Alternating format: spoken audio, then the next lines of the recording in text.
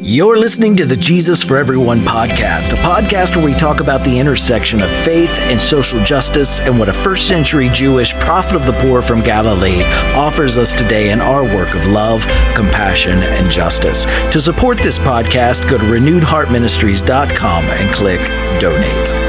Whether we're dealing with homophobia, racism, sexism, classism, whatever it is we're dealing with, that the Jesus story would speak into our lives and inform us in ways that facilitate our choices in making our world a safe, just, compassionate home for everyone. Welcome, everyone, to this week's episode of the Jesus for Everyone podcast. My name is Herb Montgomery, and this is episode 453. Our title this week is When Healing Justice Comes Near, and our feature text is from the Gospel of Matthew. This is Matthew 4:12 through 23. When Jesus heard that John had been put into prison, he withdrew to Galilee. Leaving Nazareth, he went and lived in Capernaum, which was by the lake in the area of Zebulun and Naphtali, to fulfill what was said through the prophet Isaiah, land of Zebulun and land of Naphtali, the way of the sea beyond the Jordan, Galilee of the Gentiles. The people living in darkness have seen a great light, and on those living in the land of the shadow of death, a light has dawned. From that time on, Jesus began to preach, "Repent, for the kingdom of heaven has come near." As Jesus was walking beside the Sea of Galilee, he saw two brothers, Simon called Peter and his brother Andrew. They were casting a net into the lake, for they were fishermen. "Come follow me," Jesus said, "and I will send you out to fish for people." At once they left their nets and followed him. Going on from there, he saw two other brothers, James the son of Zebedee and his brother John. When they were in a boat with their father Zebedee, preparing their nets, and Jesus called them, and immediately they left the boat and their father and followed him. Jesus went throughout Galilee, teaching in their synagogues, proclaiming the good news of the kingdom, and healing every disease and sickness among the people. So this week's reading, it starts with John the Baptist being in prison. And as we discussed 2 weeks ago, John's preaching, it was against the social and systemic injustices of his society. You can see this in our article, Breaking with the Way Things Are, and I'll put a link to it in this week's e-site as well. But preachers don't get imprisoned for handing out tickets to heaven. They're imprisoned for calling for systemic and societal change that threatens those benefiting from the current status quo. An example of this is the letter from a Birmingham jail written by MLK. So when Jesus hears of John being arrested and put in prison, he leaves the area and goes to Galilee. The author associates this geographical shift with the passage of Isaiah. And as much as I understand the rhetorical purpose of contrasting light and darkness for those who lived in the Middle East, especially before electricity and modern lighting, we should today be careful with this language. The authors of both Matthew and Isaiah were people of color, remember. The Bible was not written by white people. And today, though, we live in the wake of a long history of white people demonizing darkness in ways that harm people whose skin color is darker than theirs. Whiteness and light and darkness and blackness, they've been closely associated in white supremacist polemics. So today it behooves us, given white degradation of black people, to say unequivocally that we are all equal, and our differences reveal the rich diversity of the human family of which we're all a part. And our differences, they're to be celebrated, not used to create hegemony or hierarchy, or especially a hierarchy of value.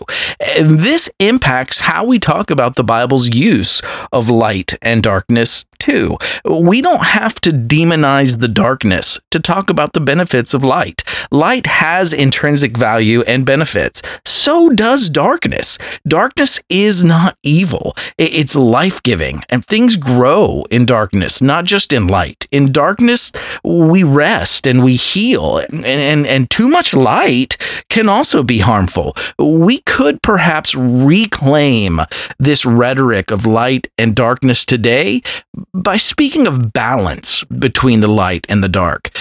Socially, making one difference supreme over another is death-dealing. And as we need balance between light and darkness biologically, we need egalitarianism societally or socially. Our call is not to lift up light over darkness, but to work toward a world that is safe and just for us all, a place where each of us can feel at home. We're called to work toward a world that has room for all of our differences and is big enough for us all. So in our reading, with John now in prison, Jesus embarks on his own journey, preaching that the kingdom has arrived. And this language, too, it needs updating in our context. The language of a kingdom, it might have been meaningful when contrasted with the Roman Empire and given the hopes of the renewal of David's kingdom among first century Jewish liberationists. But today, we live in a multiracial, multigendered, richly diverse democracy. Kingdoms are both patriarchal and hierarchical. What could Jesus's quote-unquote kingdom be called in our democratic context today? Some have updated the language to call it the beloved community. Others refer to this change as God's just future that is breaking through into our world here and now. And still others call it a kingdom, referring to the kinship that we all share, being part of one another within our human family. I talk about this in my book, Finding Jesus, specifically on page 53, if you want to lean into that deeper. But here at Renewed Heart Ministries, we call it making our world a safe, just, compassionate home for everyone. Whatever one decides to call it, though, we're talking about changes here and now, not postmortem bliss in the future, but life-giving, healing, and change from the violence and the injustice and oppression, the hell on earth that many people face on our planet today. And lastly, in our reading this week, Jesus calls the disciples. And last week's reading had these events taking place on the banks of the Jordan. This week, John has been arrested, and these same actions, they take place instead in Galilee. Each of the Gospels have these differences, like this, and these differences, they depend on the audience that the gospel was written for and the political purpose for which each gospel was written. Matthew was written for Galilean and primarily Jewish Jesus followers. And as we've discussed before, I'll put a link to where we've covered this in the past in this week's eSite. In several Hebrew scriptures, fishing for people was about hooking or catching a certain kind of person, a powerful and unjust person, and removing them from the position of power where they were wielding harm. It wasn't about saving souls so they could enjoy postmortem bliss. It was about changing systemic injustice in the here and now.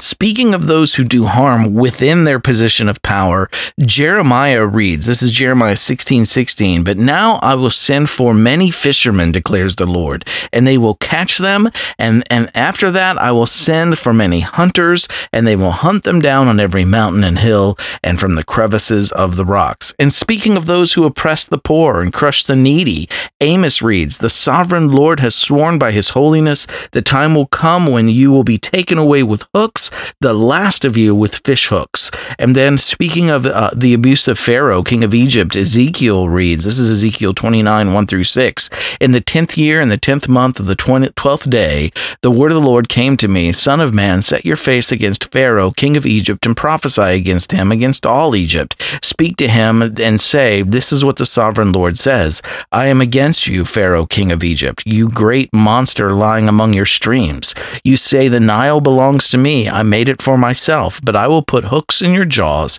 and make the fish of your streams stick to your scales.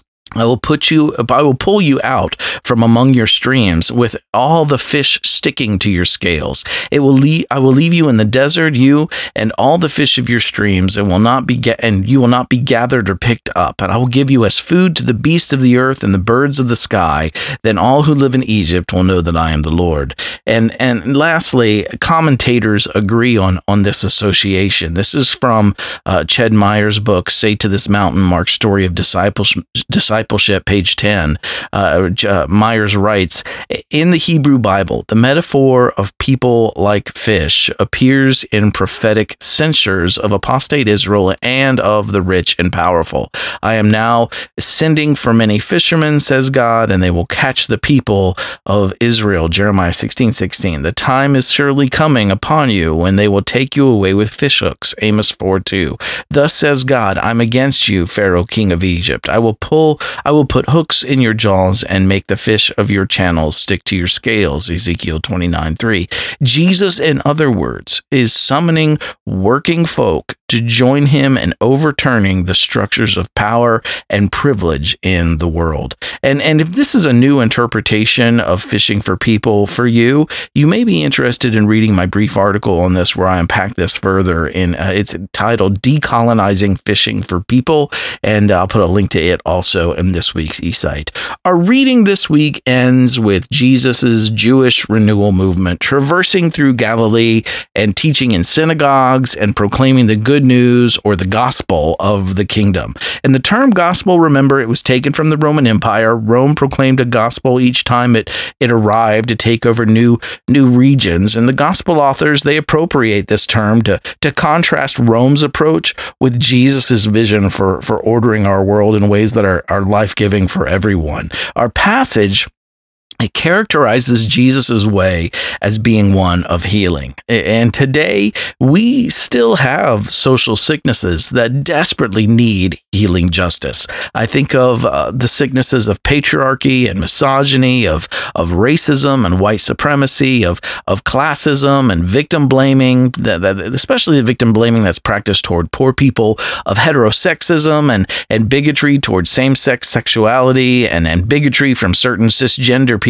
toward transgender and non-binary people. This week, let's choose to focus our following of Jesus on working to heal and eradicate these social diseases. Healing justice can still liberate today, as it did in some of our most sacred and ancient stories. And my wish this week is that it would continue to do so through us today, whether we're dealing with homophobia, racism, sexism, classism, whatever it is we're dealing with, that the Jesus story would speak into our lives and inform us in ways that facilitate our choices in making our world a safe, just, compassionate home for everyone. Heart Group application this week: share something that spoke to you from this week's eSite or podcast episode with your Heart Group. Number 2, how has your Jesus following changed as a result of testing the fruit of your beliefs and your actions by the condition of whether they're life-giving? Share that with your group. And then number 3, what can you do this week, big or small, to continue setting in motion the work of shaping our world into a safe, compassionate, just home for everyone? Thanks for checking in with us today. You can find Renewed Heart Ministries on Twitter, Facebook, and Instagram. If you haven't done so already, please follow us on your chosen social media platforms for our daily posts. And also, if you enjoyed listening to the Jesus for Everyone podcast, please like and subscribe to our podcast through the podcast, whatever podcast platform that you use, and consider taking some time there on that platform to give us a review if that's possible. This helps others find this podcast as well. And if you'd like to reach out to us through email, you can reach us at info@renewedheartministries.com. My new book, Finding Jesus, a story of a fundamentalist preacher who unexpectedly discovered the social, political, and economic teachings of the Gospels, is now available at renewedheartministries.com. Right where you are, remember, keep living in love, choosing compassion, taking action, and working toward justice. I love each of you dearly. I'll see you next week.